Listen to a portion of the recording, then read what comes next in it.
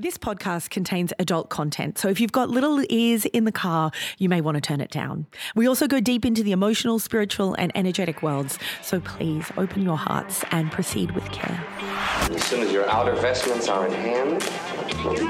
I know you're into some woo-woo stuff. You and your woo-woo. That's what I feel. Let me get a vibe. A little woo-woo. I'm not ashamed of it, and that's who I am. Fortunate today, the spirits are true. Now let's play. Yes, of course, this series. Welcome to the Woo-Woo-verse. I am Kiralee. And I'm Lynette. And we are your intrepid tour guides to both your inner world and the outer universe. Get you a guide that can do both. How you doing, Elle? I think back to when we were talking in Changes and Zeitgeist, and we were talking about this time that we would be in this frequency and what were we going to do about it and how we were going to cope. I don't think we could have quite imagined. We didn't necessarily expect the frequency to step forward and smack us across the face quite like it did. We were ready for it, but maybe not that ready for it. Well, we knew that something was going to have to come to shift consciousness and structures and authority and all of that kind of stuff. But I think we're now sitting back and going, whew, that was big. But it's like how to balance now. How do we find ourselves amongst all this? How do we find ourselves and each other amongst what has been and what still is going? Let's be honest. Yeah, it's not over yet, is it? We're going into lockdown for what, the second or third time? Yeah, so we record this podcast in Australia. As you can probably hear by our accents, we are both in Australia. Australian. And it is a very different situation here in Australia than it is in many places in the world at the moment, because actually we call them donut days here, the days where there's no cases at all. And it's kind of donut day after donut day. We still have some restrictions, but very different. Like, we really acknowledge that if you're in Europe, if you're in America, if you're in South America, if you're in Africa, things are very, very different for you right now. And we just want to acknowledge that straight up. We honour that. Yeah. Yeah.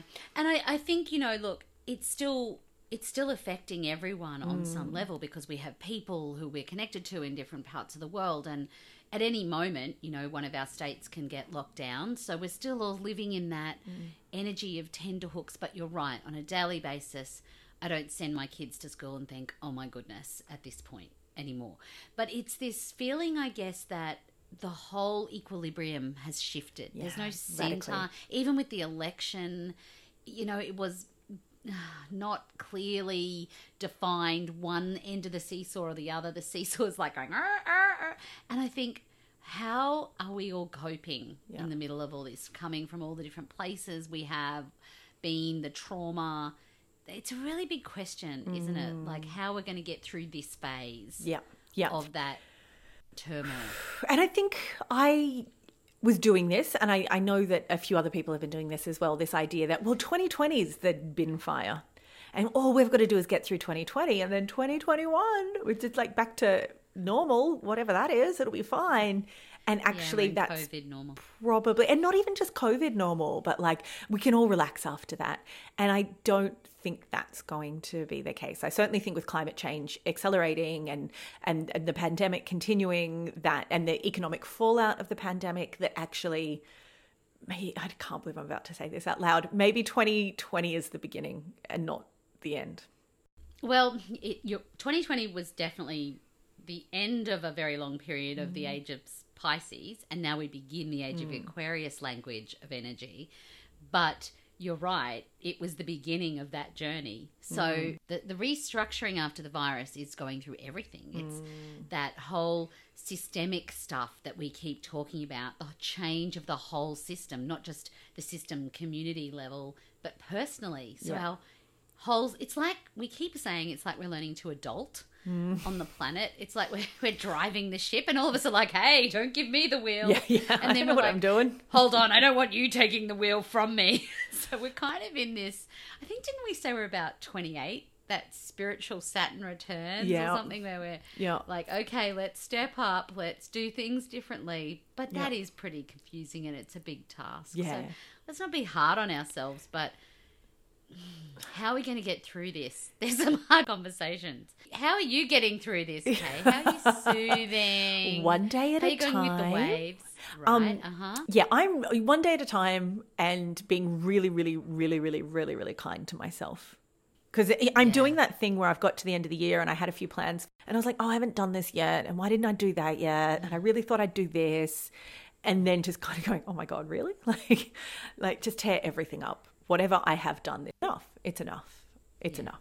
And also that time-space continuum changes with the frequency shifts. So what you may have planned to do is 6 months in advance. It's like the time-space energy has shifted. Yeah, it radically. really has. I know we keep saying that, but it's like we're on a spiral of the energy continuum. And I think those old paradigm calendars don't really work. Yeah, have anymore. you had wobbly days and had to search to find your soothing in there? Yes. So that's what we're talking about this episode, right? We're talking about how we get through this. We're talking about soothing and numbing.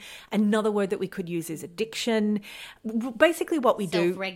Self-regulating. Basically what we do when the shit hits the fan and how we cope with that. And my goodness. Is that what we called this episode? When the shit hits Shit's hit the fan, now what? And my goodness, hasn't the shit hit the fan? There's so many reasons to soothe at the moment. So, Kiki, how are you soothing? Come on, be honest. I love it when we do. I love it when we do our therapy sessions at the beginning of the episodes. So catch up. I have many different ways of soothing, and some of them have been good for me, and some of them have been really bad for me. But when I really think about what I really do to soothe, and soothing maybe not necessarily is a positive, maybe numbing isn't even. They go either way, right? It can be soothing, it can be numbing. For me, it's fantasy. There's always, for me, I've been able to find a doorway in my head that I can step through when the shit hits the fan. And in some ways it makes me an amazing meditator. It makes me an amazing channel because I'm able to access these different areas in my brain, in my psyche. It's also made me a love addict. That wasn't fun. That was like 10 good years of dealing with it and then another 10 to unstitch it.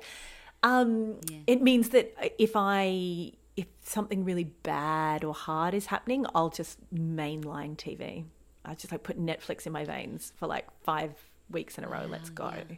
Which is opting out. That's the real numbing side of things, and not engaging and not healing and not supporting, just disappearing.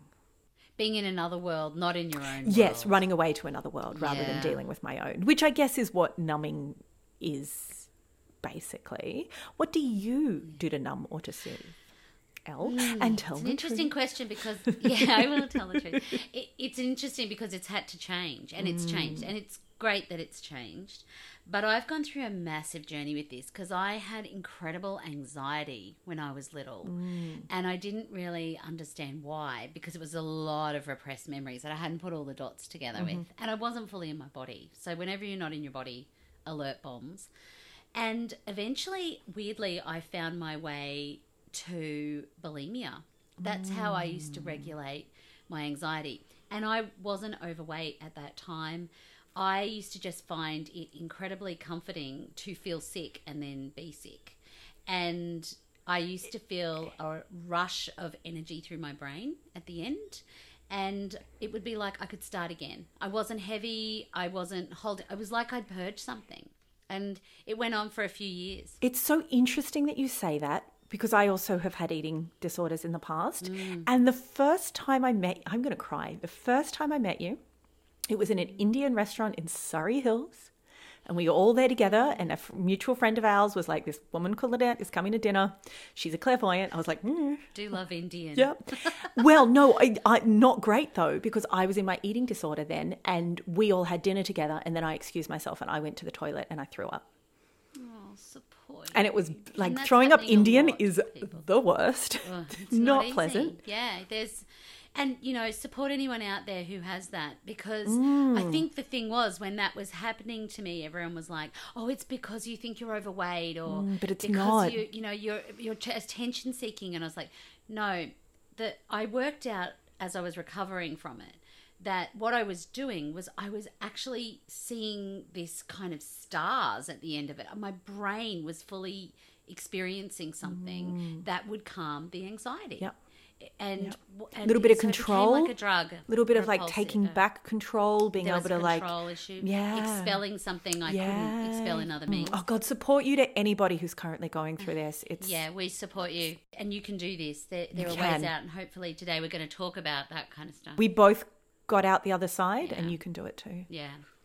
So I've also soothed with love and fantasy. They were my other go-tos. And, of course, then that led to a sex kind of soothing addiction as well, if that was there to have. I mean, I went pretty much through everything. The only thing that I was like, I don't think I've been big into was video games. Did not enter my realm. Doesn't do it for me. And also gambling. I never had any money, so it wasn't like I could really go there. Doesn't do but it for me. anything that was about connecting relationships, or if there was a chance to dabble in something that was chemically numbing, I definitely have found my way there.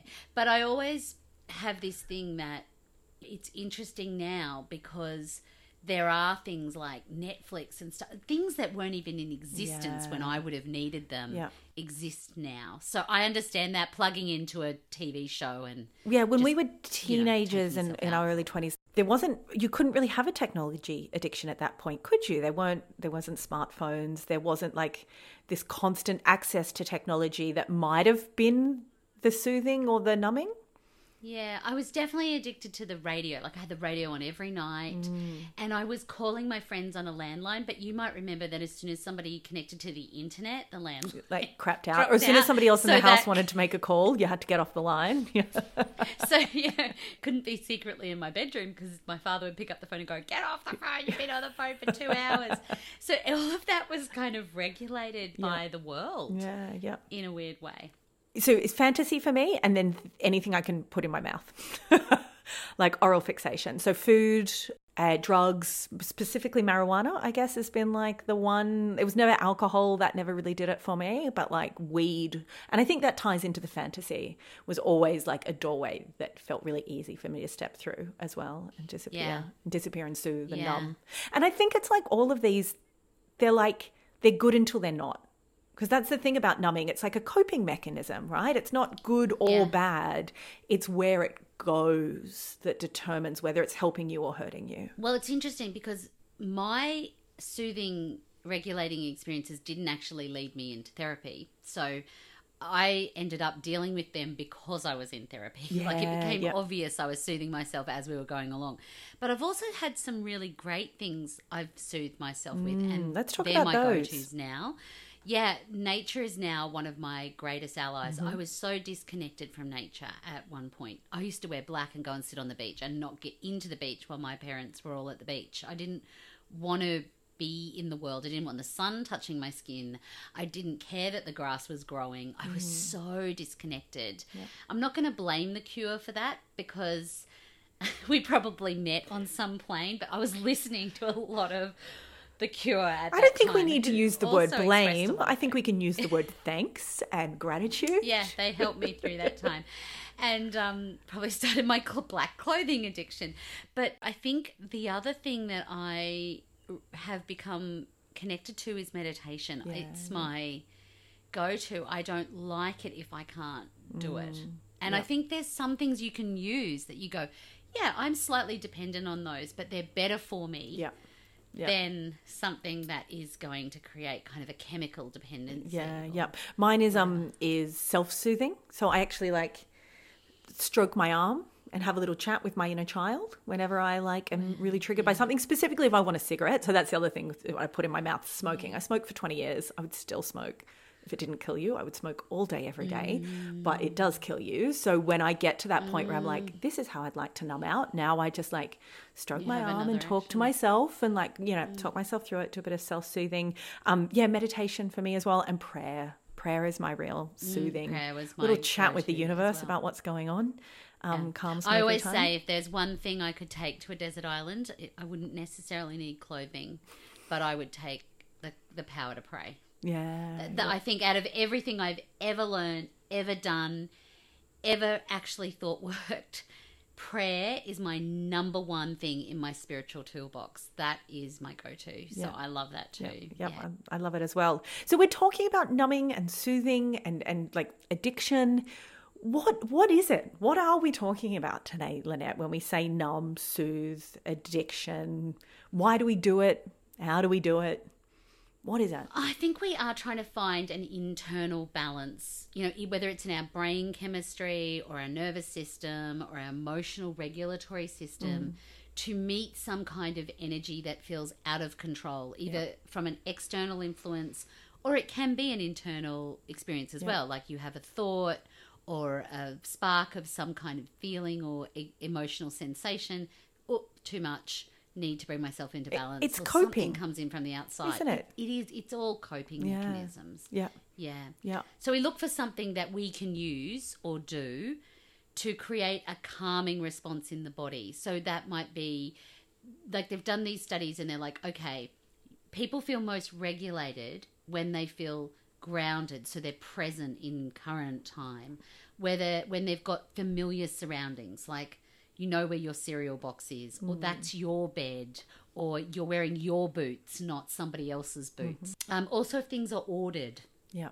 So you know what's coming first. So, we're about to have lunch or about to have dinner. And so those things calm a person. They've done studies around it and they've gone, okay, some people need time alone. That's generally human beings need time to reset and go to be on their own. So we do things that kind of try and help us get to that state. We don't know that's why we're doing it. We don't know, I'm trying to twirl my hair because it's making me feel like I am ordered because it's cyclic. Or we just I'm know in that it feels rhythm. good.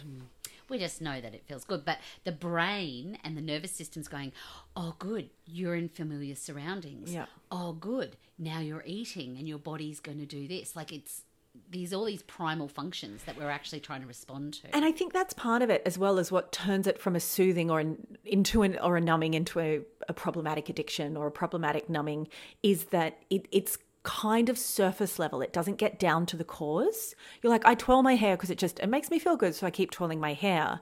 It doesn't take you to the next level of, I currently feel uncomfortable or challenged or traumatized by ... and I'm going to name it and deal with it. You're just like, yep, nope, I'm coping with it. Watch me cope with it. Yeah. So if you think about it developmentally, there's a child's brain or cognitive development isn't able to consciously say, my mummy left, so therefore I started rocking and stomping my foot. Yeah. They just rock and stomp their foot. But as we get older, if we're emotionally processing ourselves and in self-awareness, we say, oh, that's interesting. Every time you leave me, I go straight to the fridge. Yeah. Or every time you leave me, I get on online shopping, I hunt, and then I browse, and then I add to cart, and that's a bit exhilarating. And then when I spend, there's an exhilaration. Then I go into deep, dark shame. And then it arrives at my house and I feel great and connected again. So we don't actually take the time to understand it. But to think about it like this, hair twirling, cyclic, rhythmic, sucking the thumb is like sucking a cigarette, sucking the mother's nipple. Like these are primal responses to things that we're missing, you know, and they're not all the same.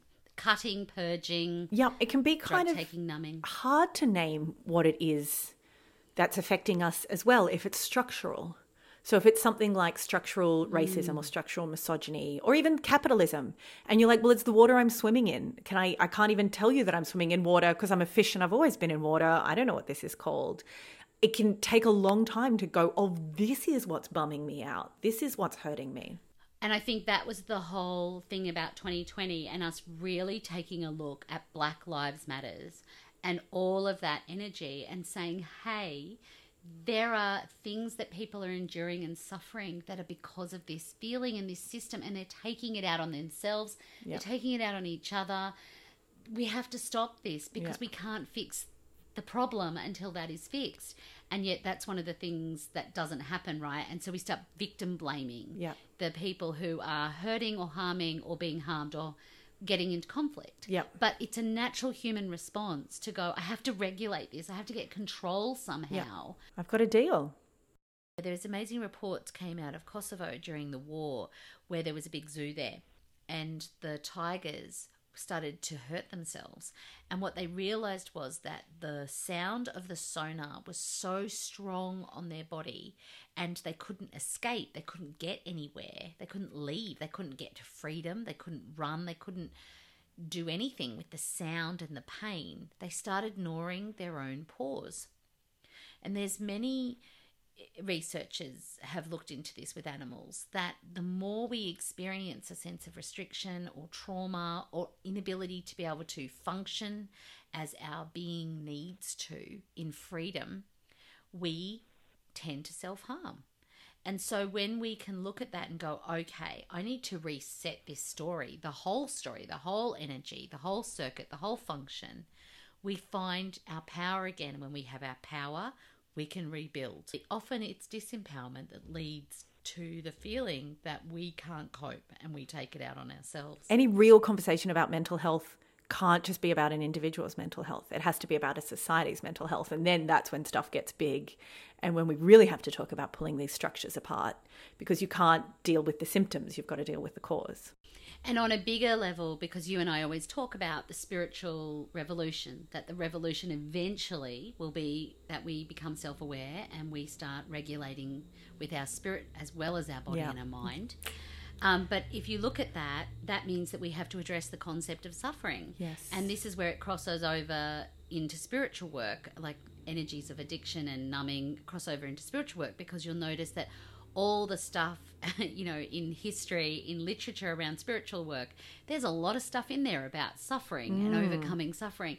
And I'm not talking necessarily just in a biblical sense, but if you look at what the New Age is talking about, the people in our woo-woo-verse, it's how do I become more mindful and in management of the way I'm feeling, the way it's responding to the world, the way the world's responding to me.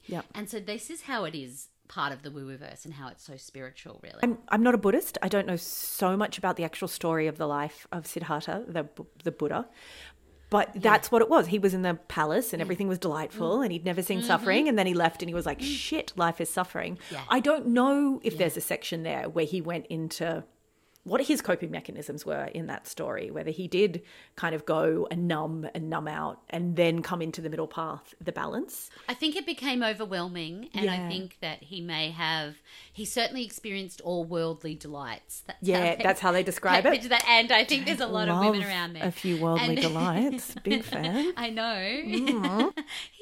Everyone has their entitlement to that. Yoga, we talk about the path of effort and the path of grace. And I've always had this theory that there's a third path, which is the path of excess, which is like, I don't know anybody who comes to yoga because they're like, my life is great and everything's fine and it's sunshine and puppies. I'm going to give this yoga thing a shot. Everyone's like, I just got divorced. I just lost my job. I just became broke. All of this broke and I'm crawling into yoga on my knees. And that is like, you can crawl towards the bar on your knees, or you can crawl towards yoga on your knees, which isn't to say yoga can't become an addictive habit. It can, like it too can be used in an unhealthy way. But again, it's all just looking for coping mechanisms, isn't it? It's always just looking for the boat to get us through the choppy seas. I know this amazing psychiatrist, and he used to say to me, what is your mother's milk? Because he used to say, and they've done amazing studies about this. There was one in the Current Biology Journal in 2013, and they talked about this woman who was a scientist, and she kept noticing whenever she picked these baby mice up, they would go into this position and they would look really rested and really calm. So it inspired her to do some studies. What happens to babies when they're regulated with their mother and they're connected by touch or they're calmed? And they found all these somatic responses in the heart rate. Well, the baby could feel themselves in relation to space, and so therefore felt safe, so therefore was regulated. Now, when you take that away, that becomes really difficult because that baby has to seek for something else to make the regulation happen. And so there are a lot more studies around this now. And so basically, we're all these beautiful big adults. I had this vision when he was talking about it, like searching for that mother's breast, and yours might be weed and someone else might be cupcakes and mine might be, going and watching the Netflix series over and over again. And, work addiction is another nipple, And so we get this somatic response. It particularly works in the brain to tell us, you are safe. See, you're back here. It's okay. And if that's not replaced with something healthy, things really get off track. And it's so individual, isn't it? Because if you want to talk about maybe like, say, an addiction to crack cocaine and an addiction to work, in our society, one is demonized and penalized, and one is rewarded and applauded and seen as a good thing, even though neither of them are healthy. Capitalism. Yeah, right. Like neither of them are healthy. Neither of them are helping you. They're both hurting you. Yeah. But we've decided, oh no, like work burnout shows how tough you are. Yeah. Crack cocaine addiction shows how weak you are. And it tends to be class markers and race markers that actually determine what we decide is an okay addiction and what's a not okay addiction. Our society needs to take responsibility, or the leaders of our society need to take responsibility for the fact that this is working from the whole concept of Maslow hierarchy of needs. Like, you need safety, you need love, you need belonging and self-esteem, you need self-actualization to evolve. And if communities and the people they're leading don't get those things, then that really should be up to them to provide that as a responsibility, because society cannot literally function. Human beings cannot function. We know that if they don't have that experience. So, of course, they're going to reach for things that are unhealthy if they don't have access to the healthy stuff. There's this amazing group of clinical and developmental psychologists, and they've started this project called Project Soothe. Check it out. It sounds like my kind of project. Yeah, it's amazing. It's from the University of Edinburgh, and they research the psychological effects of how people soothe, but they want people to get on there and tell them what you're doing to soothe. So it's part of a mass understanding, trying to get to people and say, what do you do? When do you do it? Why do you do it? Because this is an area where we're still trying to understand, and obviously it's evolving as society evolves, as pressures evolve, as people find new ways to soothe. They want to understand this more and more. I think also as we're taken out of community and into individuality, like maybe the way we soothed in the past is the whole village came together for this festival and we were all in it together, or the whole village came together and we had an initiation for the young people, or in recognition of the old people. And that's how we processed and coped, and we had structures, and we don't have that anymore. We're all floating out in the sea of individuals. Yeah, great. Project Soothe, is that what it's called? Project Soothe. Check it out. Yeah, we'll put a link in the notes. So when we're talking about soothing, when we're talking about numbing, when we're talking about addiction, and whether it's like a healthy coping or an unhealthy coping, what is it that creates an imbalance? How does it tip to being unhealthy? Yeah, like how does one drink on a Friday night for one person be totally fine, and another person get to a point they cannot have that drink with their pizza? Yeah. On a Friday night. It's amazing, isn't it? For a while, people thought there was an addiction gene. There's pushback against that now, isn't there, that idea? It was once thought that there was that addiction gene, for sure, and it turns out that the business of inheriting vulnerability to addiction is a very complex one, and that many genes and their expression can contribute to a genetic predisposition, or even dependency can be higher, but there's no specific gene that has been found to say that this is going to lead to this for sure. They did an amazing study with rats, didn't they? Where they showed that like if you put a rat in a horrible cage and you give it a bunch of cocaine, it'll just hit the button and hit the button and hit the button and take all the cocaine. But if you put it in rat paradise with like friends, little ratty friends and like a little ratty water park, and you give it the cocaine, it won't even touch it because it's like, no, my needs are fulfilled. For instance, oxytocin has been implicated in social stress coping, verbal emotional sharing, social and physical warmth, social touching, soothing music effects, satiating our mind. So you can see how this relates to things like drug addiction, because all the experiences of physical warmth and the mental receptors feeling a more sense of community relationship all happen during those experiences. The trouble with that, though, is that when we go through a fake high, the oxytocin goes up, but it doesn't regulate, it drops. And there's been many studies that found that when the oxytocin drops, it's characterized by a sensation of rejection, a feeling of social coldness. So it does actually start to replicate through the way we present in the world. So when we have low oxytocin, we're less likely to reach out, we're less likely to connect, and therefore creates a bigger hole, bigger problem, needing more filling, needing a bigger high that lasts for longer. It's so interesting, isn't it, how this is chemical, but it interacts with our desperate need inside, our primal need inside, to be soothed and regulated and to work out where we fit in to the space, probably to feel safe on a primal level. This is the interesting thing. I mean, from an energy perspective, the more you drain, the more you need to fill. So if you're reaching say that for again. something... Can you just say that again? Because that's important. The more you drain, the more you need to fill. So it's the idea that you get all these amazing circuits through your energy system. Like, this is how I like to visualize it. And you get to decide as the banker where they go and what they do. Now, if we're connecting and it's a great time and it's a wonderful night and I have one drink, and it's not just the drink, it's the connection. It's all of my synapses are being filled on a very truthful and authentic energetic level. Our circuits are exchanging. Awesome. But if I am secretly drinking out the side and I have to give 10,000 circuits over to that alcohol, then I have to recover 10,000 circuits. So I will keep looking to do that in the quickest way possible, like the rat. I'll go button, button. So we're not really finding the answer. We're not really changing the situation. We're just putting a Band-Aid on it. But for a while, that Band-Aid feels very good. So if you've been expelling a lot of love or energy, you'll look for something to replace it. So maybe that will be chocolate, because it's an instantaneous oxytocin high, replicates a lot of that energy, or cocaine.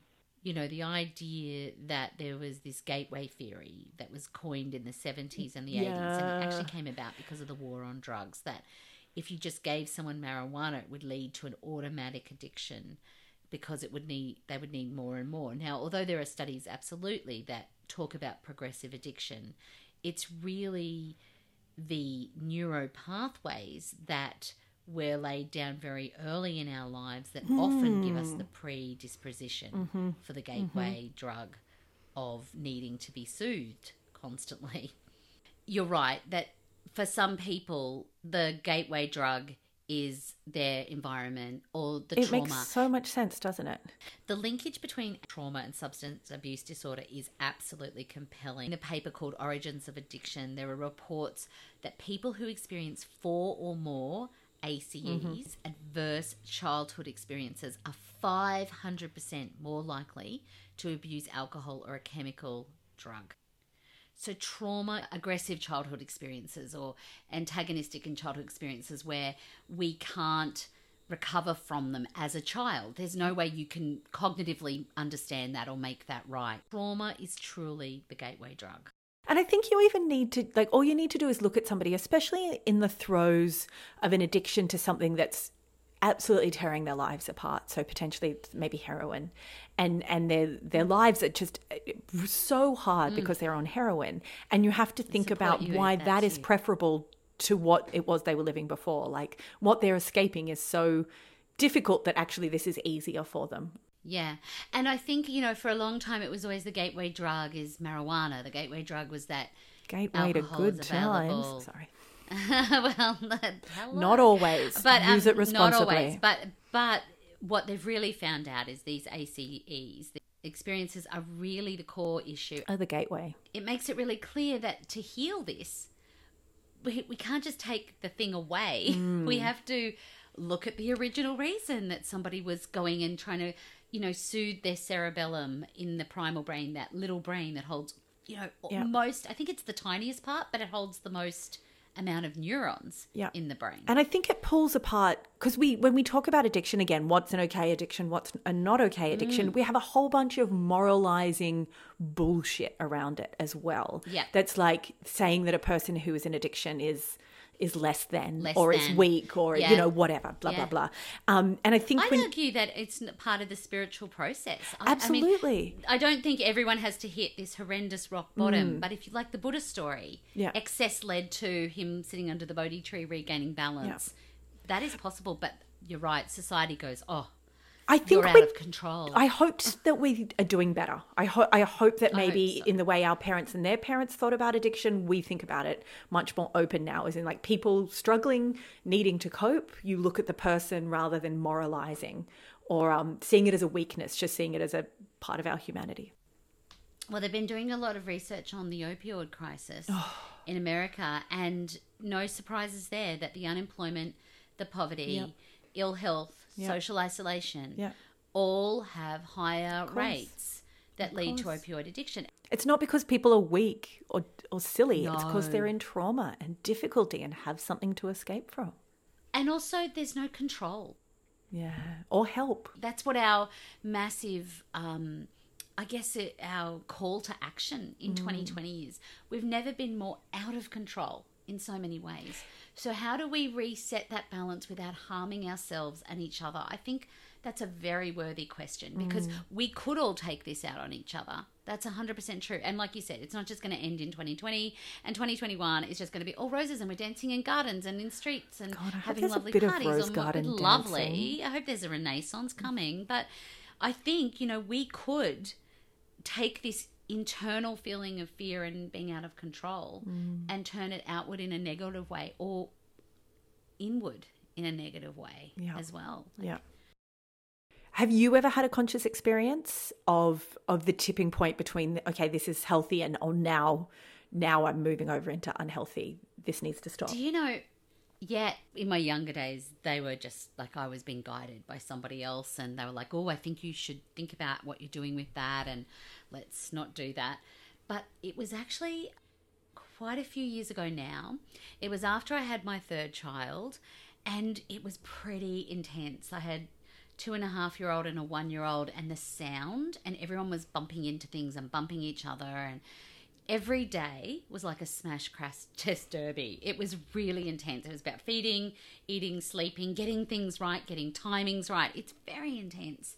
In the car, out of the car, change the suits, and not my natural domesticity is not my natural state. Right. So that was I would say the dance floor is your natural state, but I take I would say that too. Groundhog Day became intense. And I noticed I started getting these headaches, and I thought one day I was like rushing around, I've got a headache. Didn't think maybe you need more water. Maybe you haven't had 5 seconds to yourself today. I just went, I don't ever take Panadol, but I was like, I'm going to take Panadol. So I went to the cupboard. Of course I had a box because I never take it. So I started taking Panadol. And I was like, right, okay, that felt good, great. Oh, it was a headache. Off I go, another round of whatever, mothering. Next day, same time, I've got that headache again. I'll take another 2 lot of Panadol. So over, I don't know how many Panadol were in the box, but we got to a point and I said to my partner, he said, oh, I've got to go to the shops. And I said, oh, Panadol. And he went, Panadol? Like, because he'd look at me like, you don't take Panadol. And I went, no, Panadol. Yeah, Panadol. He goes, have we got a whole box of Panadol? I went, no, we don't have a whole box of Panadol. I ate that. I've used all the Panadol. And he looked at me and I looked at him and I thought, because I'd done a lot of this work. But I turned to myself the next day with a whole box of it to go. And I know it's only Panadol, but it was the behaviour. What I was doing was like, I can't cope with the sound. I can't cope with this feeling. I've never been more restricted and yet feel guilty because I'm not loving more. And I reached for something that I've never reached for before.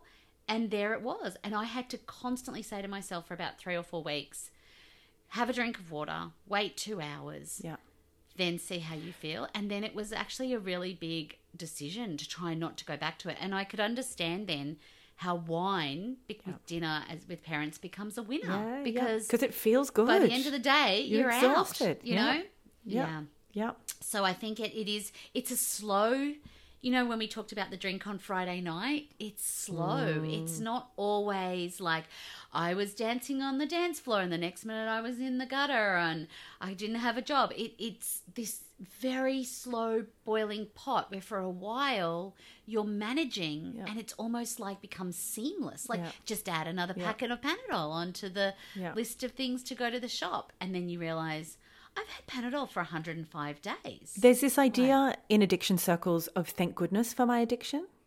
like gratitude for my addiction, because at some point it actually got me through. It did until it didn't, and then I had to sort it out. But there is a period of my life where maybe I wouldn't have got through it if I wasn't using alcohol. And it's not the solution, but it got the job done, and now I need to deal with the fallout from that. But Yeah. And my favourite court jester, Russell Brand, who wrote a fantastic book on recovery with chapters like Are You Fucked?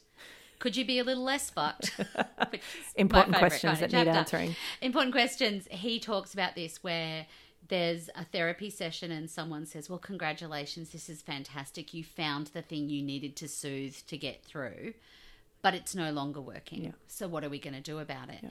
And that's absolutely true. I mean, anything that becomes an initial self-soothe is because you needed it, but it's registering when it tips that point and that you're going, now I'm reaching for it and I said I wouldn't, or I'm buying it from a new place, or I'm selling my car to play games of Warcraft or whatever it is. And you're like, you can tell we don't know shit about gaming, can't you? Games of Warcraft? I don't know. Gamers. How do you even do that? How does that work? World of Warcraft. I actually read a gamer once, and that is the truth. He had sold his car to participate with his avatar at the level he was in. And that's why he had come to see me. This is where we start to talk about the energy of addiction and that energy system that you described before, of like energy in, energy out. And maybe initially the energy in, energy out and the Panadol the first time you did it didn't really disrupt your energy, because you certainly weren't sending any energy to like hiding it or dealing with it or... No, I could put it on the shop list. Yeah. But then eventually you're spending more energy coping with the coping mechanism than you are healing the cause, and that's when you're out of imbalance. And also I had started to put it in my purse because I might take 2 in the morning. It is such a strange thing for me. It's why it's so memorable, because I witnessed myself. I didn't even need it. It probably wasn't doing anything. It was just a source of concealment. When you start to conceal what you're doing from yourself, from others, that's a really good sign that you've tipped into imbalance. If you're not comfortable saying to your friends, I'm doing a gram of cocaine every day, if you're instead going to the bathroom and hiding that that's happening, it's probably a sign that actually you're in addiction or you're moving towards addiction. For sure. And Dax Shepard talks about this on his Day 7 Armchair Expert podcast, which was awesome, about how he had started to lie to his wife and his friend, and it was actually the thing, because he was using that again, right? To eat him up. Yeah, he was many years sober, and people were celebrating his sobriety birthday, and there he was, knowing sober. He was being high. And that feeling, I think, is the worst feeling. You at the Indian restaurant, you know, if you had come back and said to everyone, hey, I didn't keep that meal down, everyone would have gone, we love you, what is going on, can we help? But when you go, I'm not even inviting that anymore. I don't want to know that you love me and you want to help me. I just want to be able to go and do what I want to do. Thank you very much. And not only was I giving my energy to concealment at that time, but then I clearly remember coming back to the table in shame and fear. Shame of what I was doing, fear that people would find out. Like, that's where I was out at dinner with friends. I was young. I'd moved to Sydney. Good times. And I wasn't having a good time. I was giving all my energy to fear, concealment, shame, pain. Yes. So you've hit something here, and this is the energy of this stuff when we're numbing, self-soothing, regulating, and going into an imbalance or an addiction, is that the energies that are most harmful to us are actually those energies that we're hiding, which is the intention that we're not used to. It's not an authentic, aligned intention. So we start twisting our circuits and we become inauthentic or out of alignment. And then any of the energy that's coming through our hologram, which, you know, is just coming through the way it comes through, is actually filtering that to the outside. So you think, nobody saw me. Put on the lipstick, flushed it down the loo. Chewed some gum. You know, he was taking the pills in his pocket as he went for a pee, and then took them and was like, I don't think anyone's going to notice I'm high for the rest of the afternoon. But that feeling in us, that energy template that we're hiding, does come out into the world, and then we feel horrendous, and then we start taking that out on ourselves. And so then we start then playing, not only are we trying to fill, but we're trying to fill triple because we feel horrendous because we're doing this thing to the people we love, including ourselves. It's a very vicious cycle. Yeah, and that's all dealing with symptoms and creating new problems. At no point was I going back to my deepest problem in my bulimia and my anorexia, which was like lack of self-love and lack of self-worth. And at no point was I putting all my glorious energy circuits into that. No. I was putting it into all of my coping mechanisms and then concealing them. And it's just a dead end. It's not... Yeah, it's like it's a dead end. It doesn't go anywhere. Yeah. There's famous poems around this where they talk about the addiction as a living thing. It becomes almost like a living energy outside of yourself that is saying, "Give it to me. Give me your energy. I will secure you. I will support you."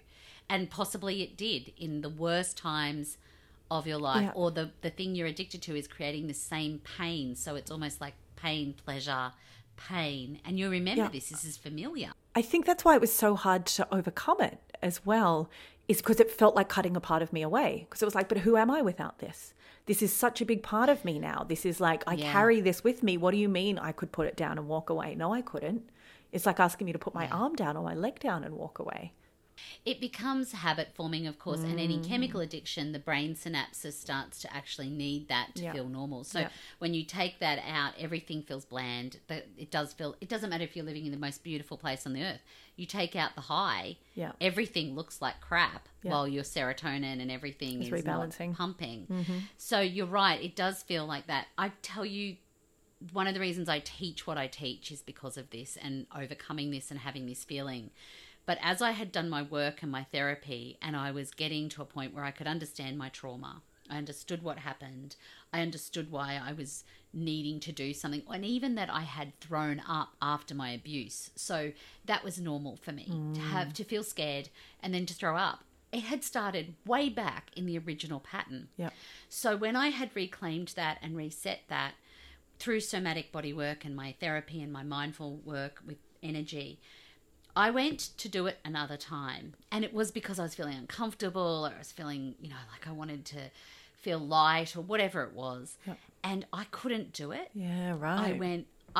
I put the toilet seat down and went, I love myself and I can't do this. And it was actually the only thing that made me stop was self-love. And that sounds so cliche, but it wasn't a word. It was a feeling. I can't cross that boundary because I'm harming myself. Yep. Now, I didn't have that before. Yep. I was harming myself all over the place. I was letting other people harm me. My boundaries were like a tent door that was constantly open. In the breeze. Come on in. Do what you need to. Hey, I'll play it out with you. So to have that feeling like, no, I don't want to hurt myself. It was I can't remember exactly what day in summer it was. It was out the front of a very common place, my parents' toilet. And I remember thinking, not today. Yeah. And that's the tipping point, isn't it? That's where you tip it back from being harmful to tip it back to being supportive, helpful, taking control in a healthy way. And it's self-love as a doing word. And I feel like for some people that takes years and years of therapy or years and years of work. And for some people it's just like it turns on a dime. It's like the lightning comes through and you're like, no, I am done. Well, and for some reasons, because that stuff that I was talking about before about being held by the mother and it relaxing your muscles and calming your heart rate and changing the cortisol and serotonin in your body. If you haven't had that wasn't your base.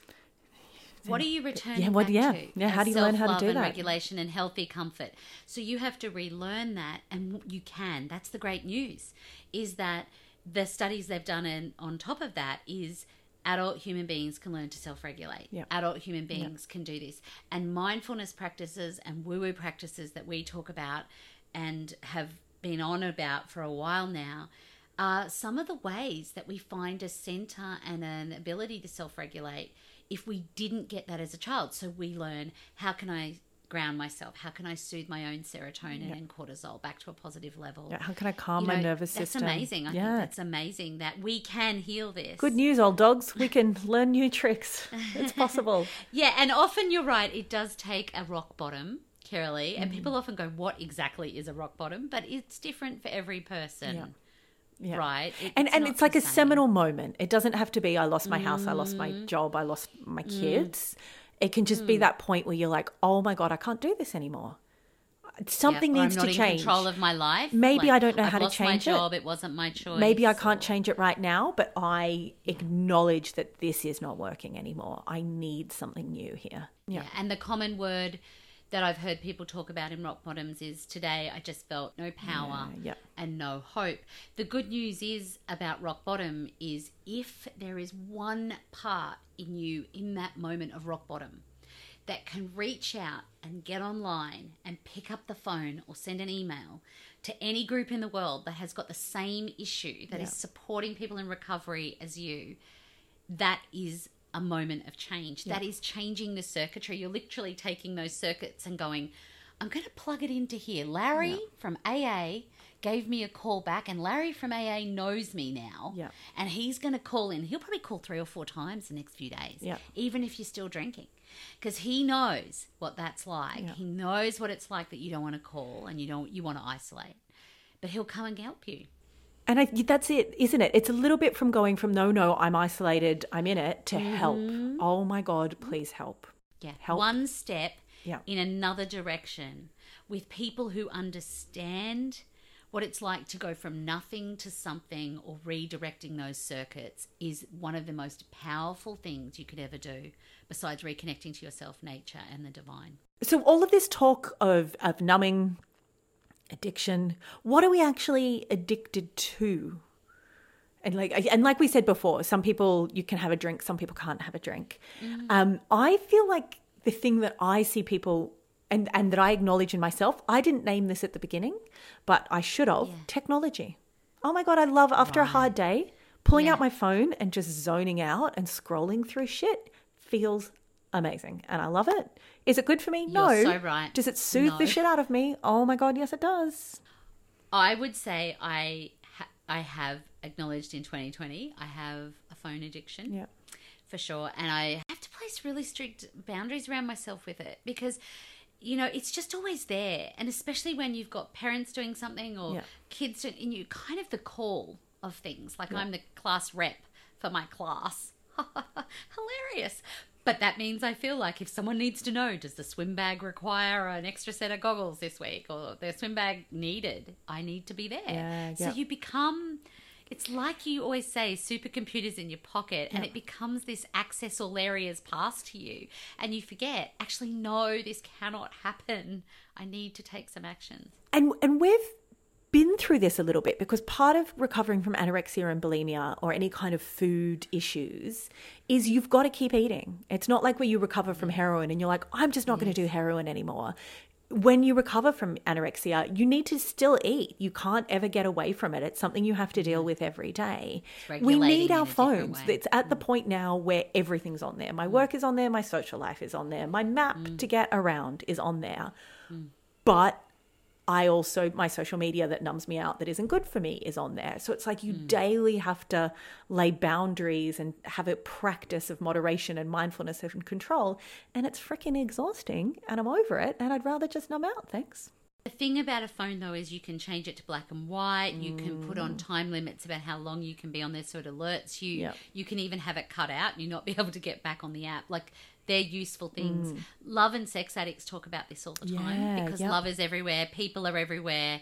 Sex is actually really more available than most people would like to think. It is everywhere. And they find that really hard often to regulate that because it's being human. What am I going to do? Isolate and never meet anyone? I find everyone attractive, you know? And so it's these behavioral addictions become very difficult. And living in an industrialized society, you know, I think we've become addicted to self-preservation, but we're doing it in all these ways, whether it's coffee to get us to work or wine to calm us down at the end of the day. Wine to calm us down, tobacco and nicotine to deep breathe. Because it's amazing. If you think about all of them, they're all trying to do something that we are not using that circuit or cycle of energy properly, including sex addiction, release of anger. I feel like and emotion. technology is particularly insidious in a way, and it's all in that it gives us kind of a simulation of what it is we're seeking. So I'm seeking connection, I'm seeking love, there's Tinder.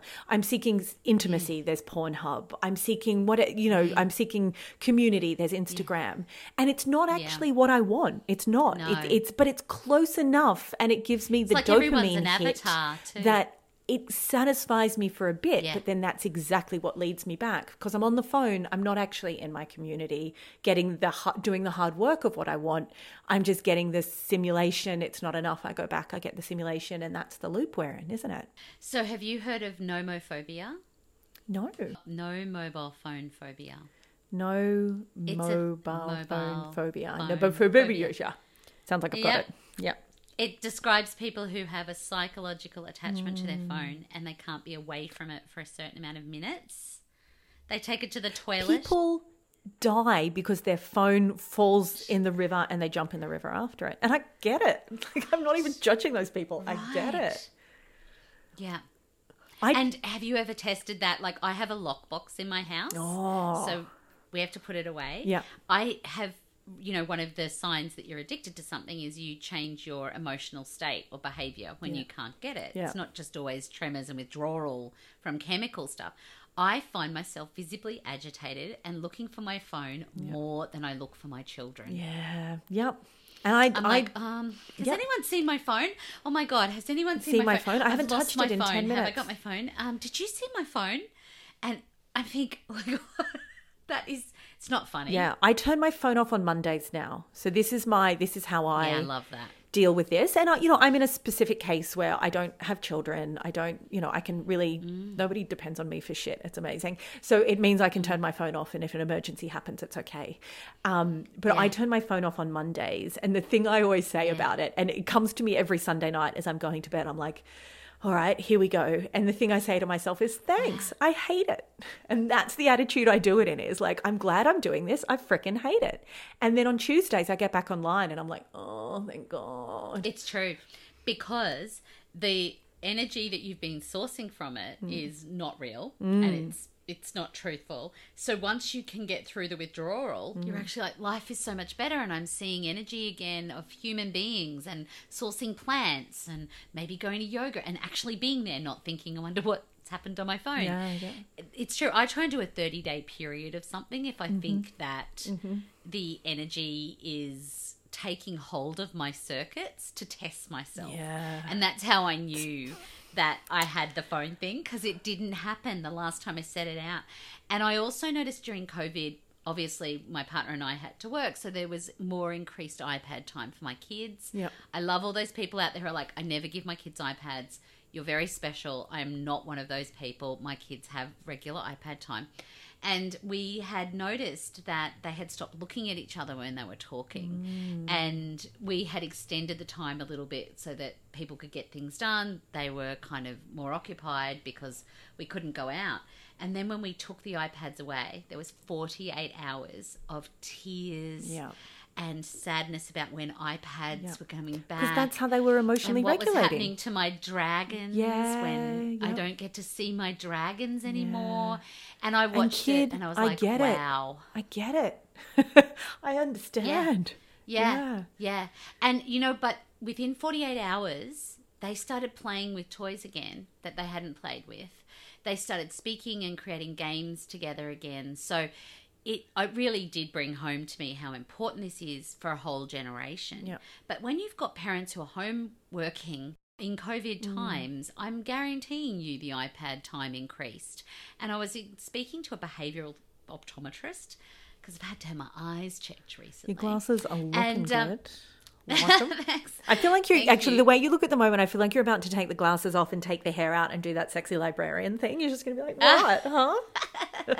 It's always great to get new glasses, but the fact that I need glasses is big for me because I've never had glasses. I know we are opposite in that respect as well. Had them since I was 10. The foggy glass syndrome, But he was saying to me, it's really interesting because people are looking at screens more, our focal length is shortening. And so it's really affecting our eyes and our brains and the headaches, which Panadol Classic reach for it. Yeah.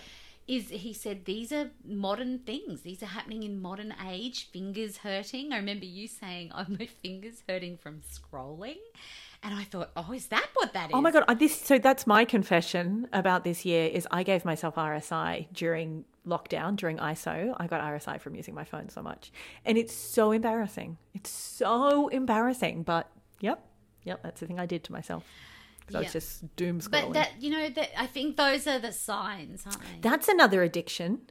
Doom scrolling is a very modern addiction as well. And it's connected to technology, but it's connected to like feeling like I have to know everything that's going on everywhere around the world, even though it hurts me and it keeps me up and it builds on my anxiety.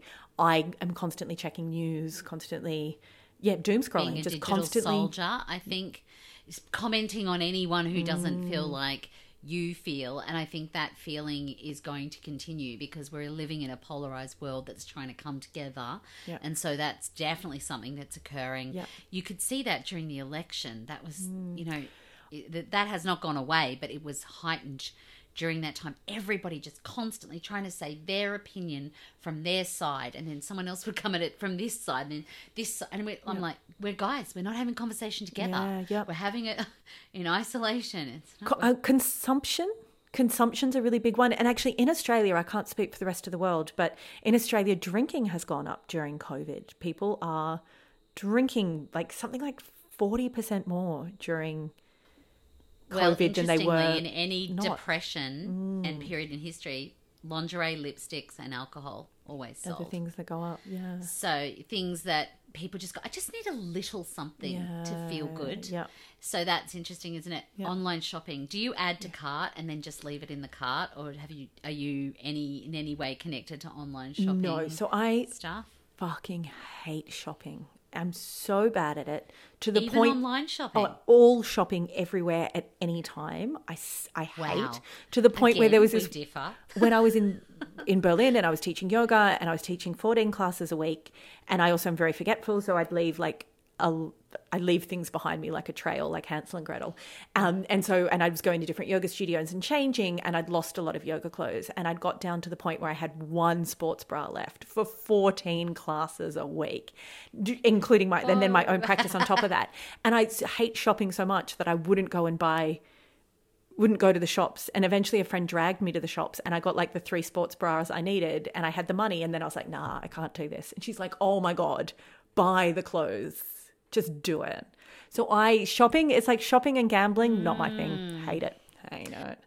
Okay, so interesting thing about that, isn't it? Because we can be either overindulgent. So, for example, you can be sexually promiscuous to a point that it's addictive, or you can be sexually anorexic. But both of those levels of energy are imbalanced. They're both, someone might go, oh, it's more pious that this person isn't moralizing having any bullshit. sex at all.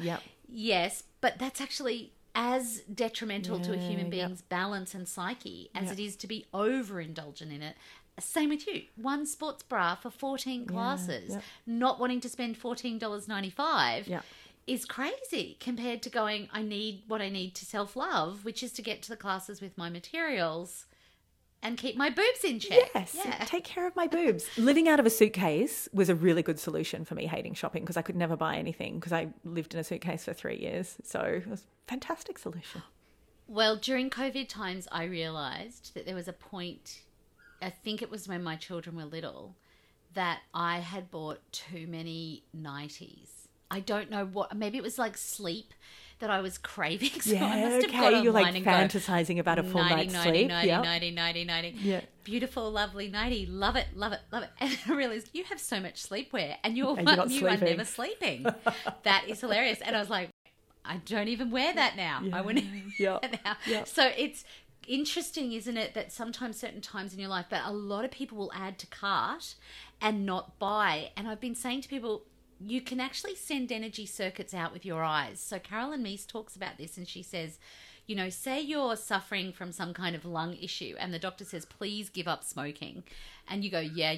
And you're nodding yes, and you walk out of the doctor's surgery and you haven't had a cigarette for 4 days. But if your internal intention energy system is still going, all I can do is think about the cigarette. Yeah. All I can do is about the cigarette. It's called white knuckling. It's only a matter of time that you're going to follow the circuits of energy. Yeah. So you haven't really solved the problem. You've just gone sure. And that's a bit like adding to cart and not buying. You kind of have this big pool of $250 sitting in your cart and it's waiting for you to pay. I think so this... cancel the cart, people. Cancel the cart. This kind of leads us into a conversation of the cycles of addiction, doesn't it? Because white knuckling is one way that we can try to get through addiction, but it doesn't always necessarily work. Because support and community is the opposite of addiction, and connection is the opposite of addiction. What is the cycles of addiction? How does it work? Look, I love Gabor Mate. He's done a few TED Talks. He's out there, When the Body Says No, The Cost of Hidden Stress. And he talks about how the brain is affected when we're binging. So the basal ganglia gets a really big hit, and then we go through a withdrawal negative effect, and that's the extended amygdala. Sure, yes, yep, great. And then we get this preoccupation anticipation at the front, which is the prefrontal cortex. So he says, in an addictive cycle, the brain is getting an entire hit. So if you're living in really boring circumstances, Groundhog Day, get up, go to the factory, come home. The brain is creative. The energy of a human system is creative. So we're like, where's the cocaine? Where's the cheese? Where's the fence? Where's the boundary? Where's the excitement? Yeah.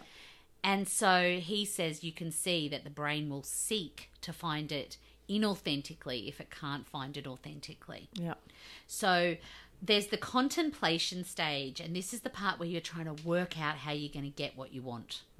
And that could be your fantasy stage, where you're thinking about, oh, I'd love to go there, I'd love to get that, I'd love to meet him, I'd love to...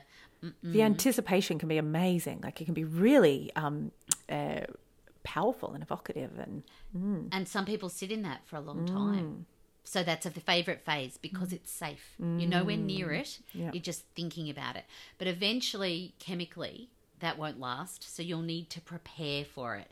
So you start to prepare how you're going to get there, what's going to happen when you get there, what will you need. So it's all happening, ringing, phone calls, whatever. Yeah. And then there's the action stage. Now, this is a different hit of adrenaline because there's fear involved. You're about to go close to the electric fence. Yeah.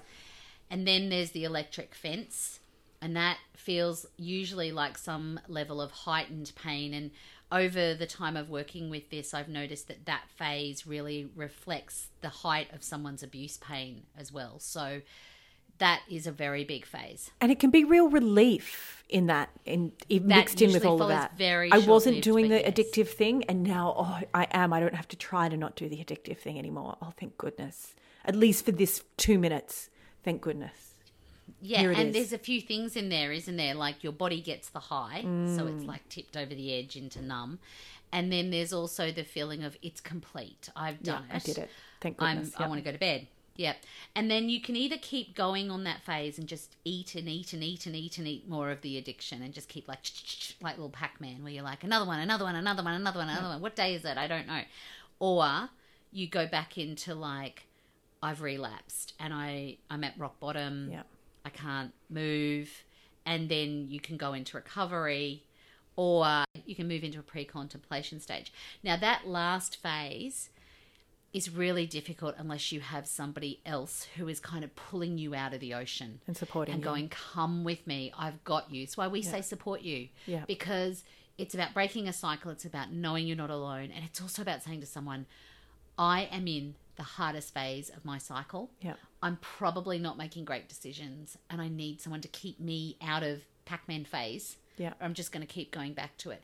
But that Pac-Man phase, depending on how much you've isolated yourself from everyone, can go on and on and on and on and on until something goes like a brick wall. And that can be part of addiction as well, is I'm the only one going through this. I'm the only one who knows how this feels. Nobody who's ever been through my particular set of circumstances before or understands my pain. Only I understand my pain, and then I'm adding on my pain. So then there's all these new flavors of pain that nobody understands. And the way you get out of that is somebody, like, that's the thing. Humans have been addicted to shit since day dot. Whatever addiction it is you're currently going through, someone else has been there and someone else has recovered. And so much wisdom and writing and services and support exists to meet you where you're at and help you move past it and give you the tools you need to get free. And it'd be interesting, and I'm sure there's anthropologists and historians that have done studies on this, but it would be, I think, heightened since the industrial age, since people have disconnected from nature and regular cycles of earth and seasons and suns and food and things that keep us in the earth rhythm and frequency. The further we've got away from that, our brains are seeking more artificial experiences of this. But you're right, there's so many civilizations. Yeah, I would say that addiction has definitely risen under capitalism. Pre-capitalism, we probably just could, like, go to the Greek orgy and have a few drinks and feel really good the next day. It's a little bit different all these years later, though. So it's, the Greek orgies. Yep. I was just thinking there are many civilizations that have had their downfall due to excess and people not being in mindfulness of what that was leading to. Yeah. I guess. What is the opposite of addiction? Well, you mentioned it before, but it's true connection. And I think it's sort of becoming creative rather than destructive. It's learning how to do all this self-soothing and regulating and rebalancing and become creative, not destructive. The connection with being authentically held by a community or yourself or the divine forces. You hear a lot of people talk about higher power when they're recovering from addiction. And that's because that feeling of being held by something greater, which is an amazing feeling, is a very powerful healer in this phase of recovery. Yeah, I think it can be the cause of addictive behaviors as well, the feeling of a God-shaped hole inside of you, and you're like, I don't know how to fill that hole, so I'll fill it with all these different things, and then eventually you learn that actually I can fill that myself through supportive behaviors, through prayer, through connection to our higher power, through surrender. I don't have to be scared of my God-shaped hole. I can walk through that hole through a door and find that connection to something greater that is there, rather than the need to paper over it or fill it in. And it's interesting, it's often the hurdle for people with recovery and 12-step groups is that we talk about higher power, we talk about spiritual connection. I mean, people do mention the word God, but in recovery, usually we say God of your understanding, whatever that may be for you. That could be nature, it could be your cultural deity, it could be anything, but it's the concept that you are not in control of the ship. So if you can ask and surrender this to something higher, that happens. I'll tell you a beautiful story. I was at an addiction recovery centre once, and this girl was having so much trouble with the higher power concept. She'd made it through her journey and she was about to leave the recovery centre, but she was like, the one thing I'm not down with and I don't know what to do with is that I don't really get this concept of a higher power. Didn't grow up with it. I hope it's there, but I don't know. Everyone waved her goodbye and she went out and called her taxi. There weren't any Ubers in those days. And out the front she went, and we just all assumed she was gone. And then when she came back in several hours later, patient as ever, she's like, oh, the taxi didn't come. And someone said, oh, you should have just asked your higher power for it. And it was a bit of a joke. And she said, all right, higher power, send me the taxi. And I kid you not, the taxi pulled up out front at the door, and she went, her face kind of just looked at everyone, and everyone went, yeah, I think you're good. Yeah, you got this, girl. You got it. Yeah. And so I think, anything like that, the reason I think it's important to go that way is to test it. Like, if you've never been to that kind of group or you've never felt that kind of support, don't knock it before you try it. Go that way and see how you go. One thing we hear a lot around the recovery process is this idea of relapse as part of recovery. And I really love it. It's weird that I want to say that I love it, but I like this idea that it's built into recovery, that it's not a linear process. It should be. That you don't have to figure it out immediately. It's not switching from one state to the other. It's a practice, and practice makes progress. It does not make perfect. And you're allowed to take 2 steps forward and 1 step back. And that is part of the process as opposed to you failing at the process. Absolutely. Relapse should be included in the process of what you're learning about in your addiction phase, because people often come to me and go, okay, I did great for 90 days and I've fucked it. And I'm like, no, you haven't fucked it. This is your chance to build the muscle, to become stronger than the craving. Great. Okay, so we start again. And they'll often say, oh, the second time's harder and I knew it would be. And I say, only because you're more conscious. But you also have also your got the tools as the tool, right?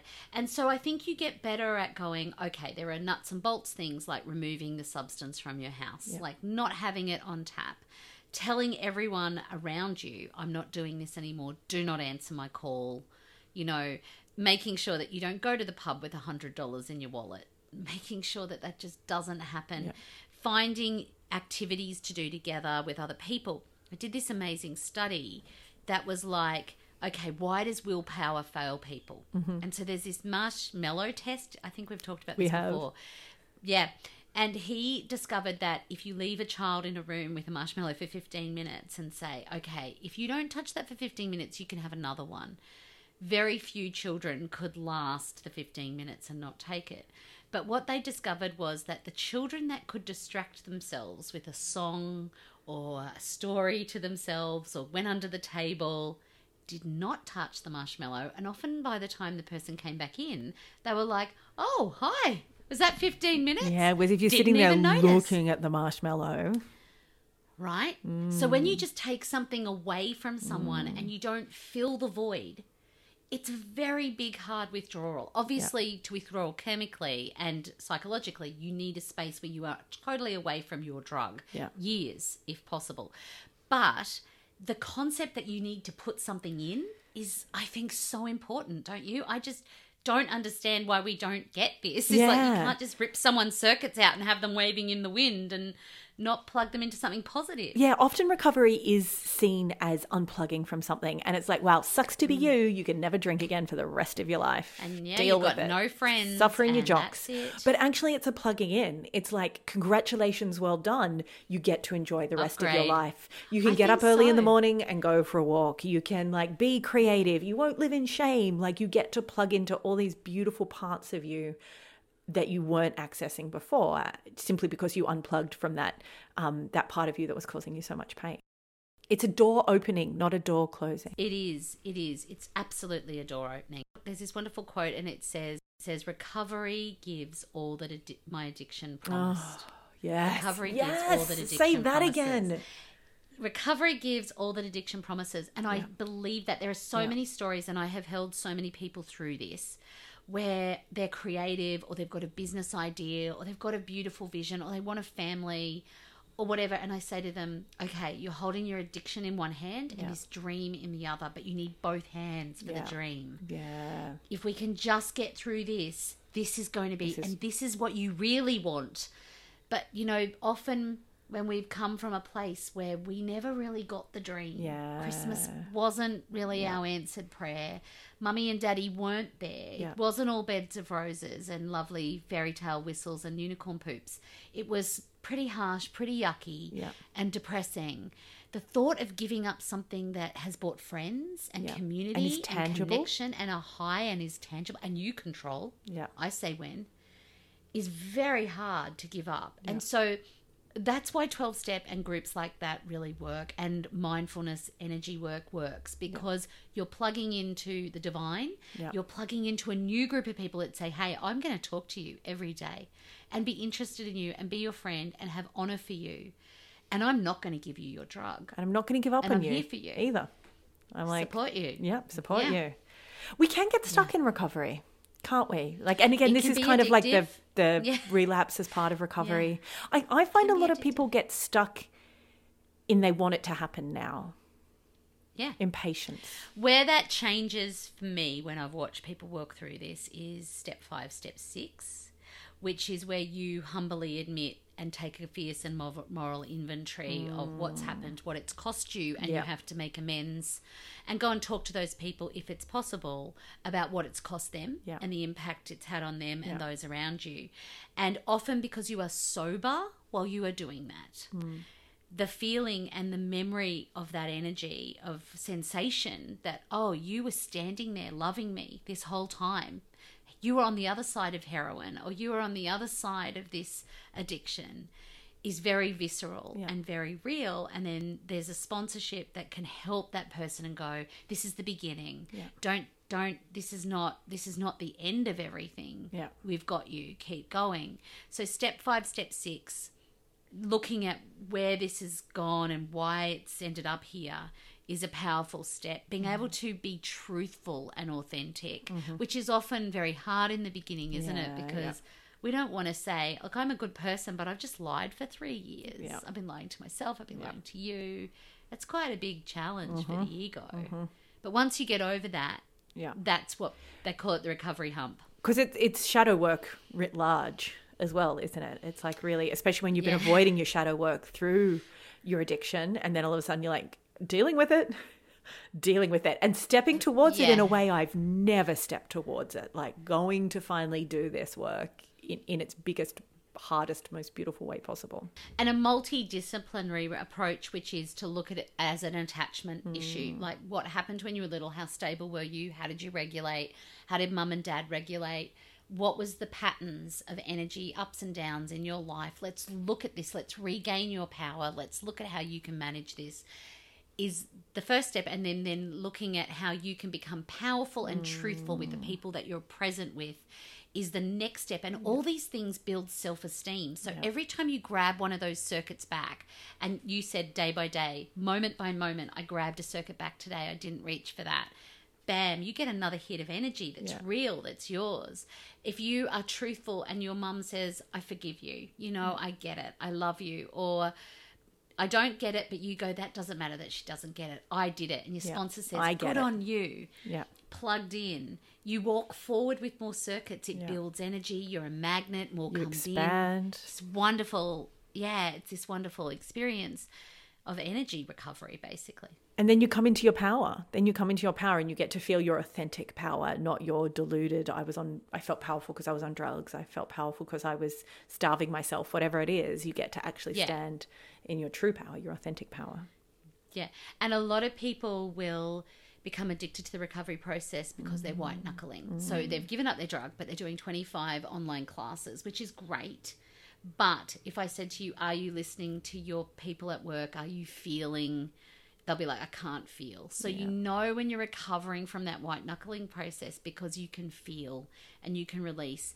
And you're not just replacing one addiction with another. You're not just like, yep, no, I'm not drinking at the moment, but yeah, I've been online shopping and watching Netflix for 7 hours today, but I think it's fine. Yeah.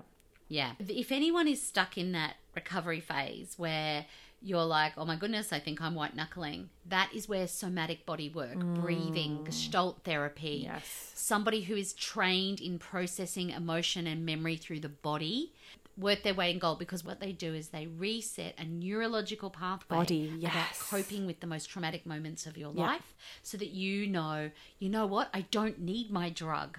I can go for a swim, or I can breathe through it and I won't want it at the end of it. I can get through the 15 minutes with the marshmallows in front of me and I'm going to be okay because I've got another technique. So somatic body work is because on the other side of addiction and recovery is the rest of your life. And again, all those things you were actually seeking but not getting through whatever your addictive behavior was exist on the other side of your addiction, exist on the other side of your recovery. You've just kind of got to definitely a fresh believe it and work to it. And people will often say before addiction, after addiction. And I don't think everyone has to go to the end where they lose their house and their job and, to have that before and after feeling. But I call it before I was in conscious and before I was in management, after I was becoming conscious and in management, because obviously it's an ongoing process. But I think one of the gifts of recovery is that you start to trust yourself again. Yeah. I trust myself to know that I can let the marshmallow sit there. I trust myself to call for help. I can soothe myself in ways that are positive and truly loving for myself. Yeah. And then you start trusting in life again because life starts feeding back. love you too. Love you too. Yeah. And especially if you were never cared for as a young person or not particularly well cared for, and you weren't taught how to care for yourself. And then through the process of recovery, you learn how to care for yourself. Oh my God. Like, wow. That is leveling up in the most amazing way. Massive way. Massive. We talked about this together on the Power podcast, Power Shift podcast, which was that the act of self-care and self-preservation is a revolutionary act. If you come from a community that has basically told you go to hell and die and you don't deserve welfare and you don't deserve education, and you say, no way, I'm fucking not letting you harm myself and I'm going to love myself to every day. Bits. Every day. Yeah. Every day. And I deserve to be on this planet and I'm going to stand on your doorstep and lobby for all those around me. Then you have just created an act of power and reclaimed spirit that generations and generations haven't done. And did you hear that hoot? Somebody was like, yes. But I think the acknowledgement that is a very big road, and blessings to those people who are holding that journey, because is it the same as somebody that comes from a privileged background and doesn't have to save their community? No. It is, but it is a way of gaining power in that community and reclaiming the self. And it's the power that we talk about a lot, the power too, because that's the power that when you come into that power, you're not taking anything away from anyone. You get to put the rope ladder down and pull the next person up in that power. Yeah. Yeah. Hey, do you have the Serenity Prayer there? Is this the time that we I do. I have it on my fridge, actually. That we get into this? Yeah. So God grant me the serenity to accept the things I cannot change, courage to change the things I can, and wisdom to know the difference. Amen. That prayer is truly powerful.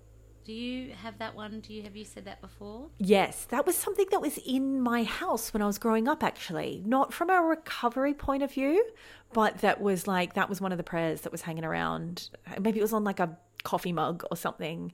Yeah, yep. So I've always sat with that. It's been around since the 1940s. It's said at every meeting, every group meeting, every support meeting. But it's really about being clear that you're able to change and act upon some things. And sometimes those are the things you choose every day, what you put in your mouth, how you treat your body. Yep. And they sound so cliche now because self-love and self-care have become so, commodified that we almost forget how powerful they are as acts of change. But also the courage to know, look, I can do it. If I want to, I'm not alone. I can reach out. And I think that is something that's wonderful about 2020, isn't it? That we have got the doorways open. There are things that we did not have available to us 10, 5 years ago. There wasn't an Are You Okay Day. In our parents' generation, nobody asked each other if they were okay. Yeah. No. Do you know what? I was craving meditation when I was younger. And I had to take myself there and find somebody that somebody had spoken about in the backwoods of a cafe. Maybe go and see this woman. Now it's normal. Here we are. Now the Instagram ads will just give it to you. It's all good. I think the thing I like about the Serenity Prayer is the idea of surrender, because I have a control issue, savior complex. Nobody who knows me is surprised by that statement. And the thing about that actually is really powerful for me is the surrender and the understanding that I don't need to be in control and it's okay. It can be a relief. Yeah. And I don't have to figure everything out and know everything. That's okay. It's a relief. I think that's the really some things I cannot control, and that is okay. I think most of my addictive behavior comes from the desire to be in control and the fear of not being in control. Well, our generation was really raised on a disciplinary level to believe everything was our problem and we were naughty if we couldn't do it. Whereas now it'll be interesting with this generation. I know people talk about this with millennials, is that we're like, this person is not able to do that. So let's try and, cater the world to them. This is a structural problem rather than an individual problem. Yeah. So it hopefully breeds a little bit more positivity around that. Yeah, it's going to be interesting to see these kids coming up who have these great tools and techniques that we didn't have, this great way of looking at structural problems as opposed to individual problems, but also have essentially a poking machine in their pocket from the time they're 10 years old they've got the tools, but they've also got the issue. It's going to be really interesting Yeah. to see what they do with it. It will be, won't it? Because we keep saying, you've got the power. Yeah. Dun, dun. And 40 million followers. Dun, Yeah, dun. but you've also got the phone. Oh, hold on a minute. Yeah, And yeah. you need to learn to drive the Ferrari. Yeah. Yeah, so love can become enabling here. Yeah, I so think. there's addiction when we're in it, or addictive behaviors, numbing, soothing. And then there's the people we love going through those things and us watching them, potentially supporting them, potentially enabling them. How do you support people going through addiction?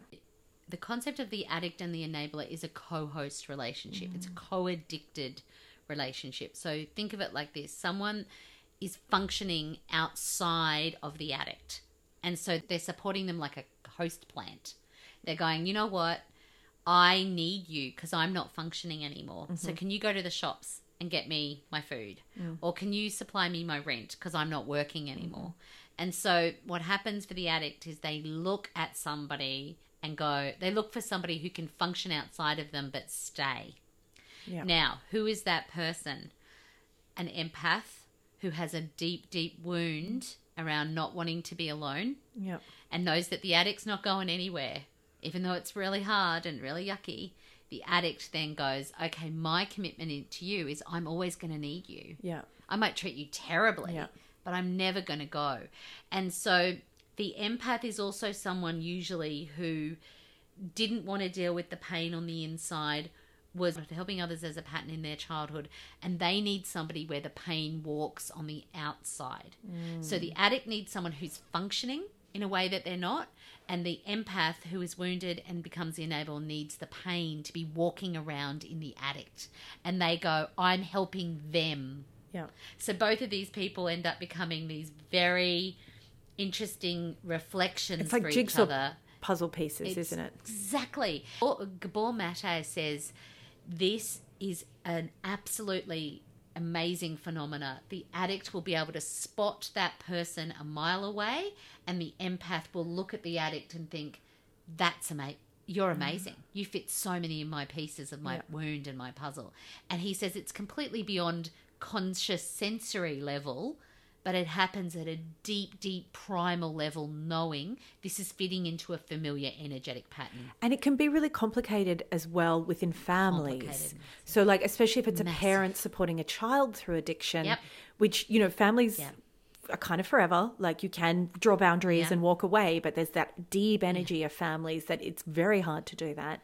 And also, maybe as the parent supporting the child, you helped create the conditions that led to the child's addiction, and yet you're still there trying to help them. But then, are you enabling them? How do you draw a boundary? How do you love that someone parenting who energy. cannot love Yep. themselves? And how do you Yes. care for someone who cannot care for themselves? It's Support you out there if you're support going you. through that. Yeah, because Oh. the enabler goes through a really, really painful time too. The empath or the enabler connected to anyone who's in addiction, and that terrifying experience is very real and often replicates a childhood energy and pain, as I was talking about, for them as well. And essentially it's where all the love turns to fear. All the love has gone out of whack and it's not in balance, and this is what we're talking about today, is how do you bring it back into balance? And a lot of addiction recovery groups now have groups for the people, people who are connected. supporting. Yes. Yeah, and I would strongly recommend those, Yes. because they talk about how to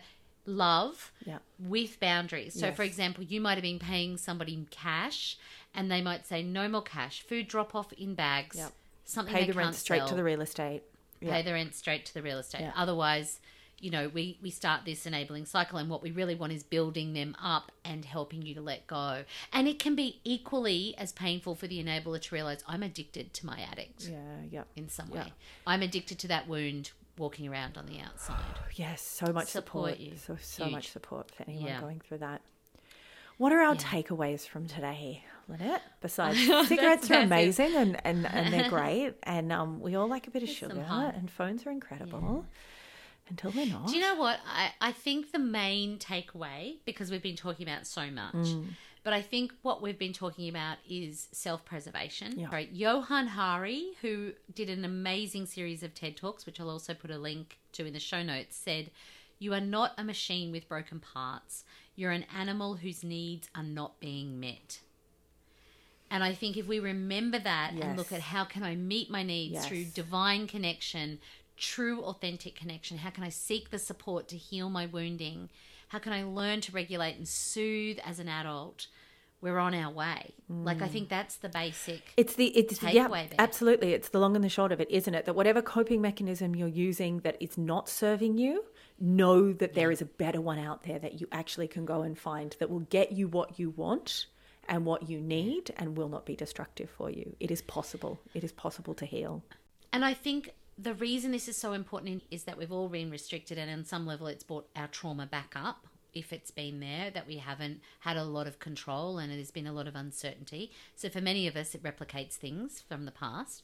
But I also think what this is about is getting used to and equipping ourselves for freedom and power. Yep. So the reason this is so important is because if we are going to evolve and we are going to go into a consciousness revolution, then we need to say, hey, I can have the whole world at my disposal. I can be completely free and creative, and I'm not going to destroy myself or others or the planet. And, you know, do you see, I think that's kind of what this is all about on some level. Yep, love it. All right, what does the world need now? What do you got for the world needs now? What does the world need I mean, now? It so sounds much. Like it needs a lot. Like maybe a drink. Just no, like a hug? It does not need a drink. It needs a hug and oh my God, a good Curly, it meeting. needs a hug. It needs a hug. Yes. Elbow bumps are not enough. That's what we're learning. There's going to be a lot more than elbow bumps in Australia this Christmas, I tell you. Whew, get that balance on, people. Okay, I think what the world needs now is Gather film. Gather. It is a portrayal about how Native American communities are reclaiming their spiritual, political and cultural identities through food and their cuisine. And it is a brilliant film. I'm going to put a link to the actual landing page for the film so you can support the community and find out where to watch it so it goes directly to them. Awesome. But it is brilliant. It is such a great, and it's everything we're talking about the losses around power and language and design and cultural practices and hunting and connection to the earth and how to reclaim that and reset that balance. You always have the best documentary recommendations. I love documentaries. Thank one you of for my that. special soothing techniques. I think the world needs now the books of Trent Dalton. He's an Australian author. I recently saw him speak and he just blew my mind and opened my heart. He grew up in really impoverished and violent circumstances in the Brisbane suburbs in the 80s, and there was addiction around him, there was violence around him, there was a lot of trauma around him, and he really overcame it. Like, he did not go into addiction in order to cope with what has happened to him. He went into magic and expansion, and connection with the universe is his way of coping with what happened to him. His books are not easy reading. So his first one, Boy Swallows Universe, is the one I'm going to recommend. If you've had heavy childhood trauma and violence and abuse, tread carefully. It's a difficult book, but oh my God, it's magic realism. It's set in Brisbane. It's amazing. I really recommend it. And if you can find any of his talks online or anything kind of other writing that he does, get into Trent Dalton. He's fantastic. Beautiful. That's beautiful, because that's really that destruction and creation. It's everything we're talking about the power and the possibilities for how healthy ways we can cope with what's happened to us. Yep. Hey, Elle, where can I find you online? Speaking of technology addiction. You can go to myenergymentor.com or follow me on Instagram at myenergymentor. Just a lot of My Energy Mentor, really. It's easy. That's Simple. how you can find me. Where are you out there, Kay? I'm KirileiLynch.com, KirileiGh, Lynch.com. Otherwise, come and find me at Sacred and Profane on Instagram. Hey, Elle, support you. Support you.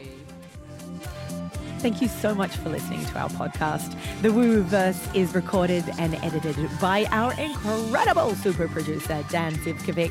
We love him. And if this conversation has brought up anything for you, or if there's any extra work you've realized you want to do around this topic, then please know that you do not have to traverse the Woo-Woo-verse alone. We encourage you to build a support team around you and to do what you need to do to take really good care of yourself, because you're amazing. So be good to you.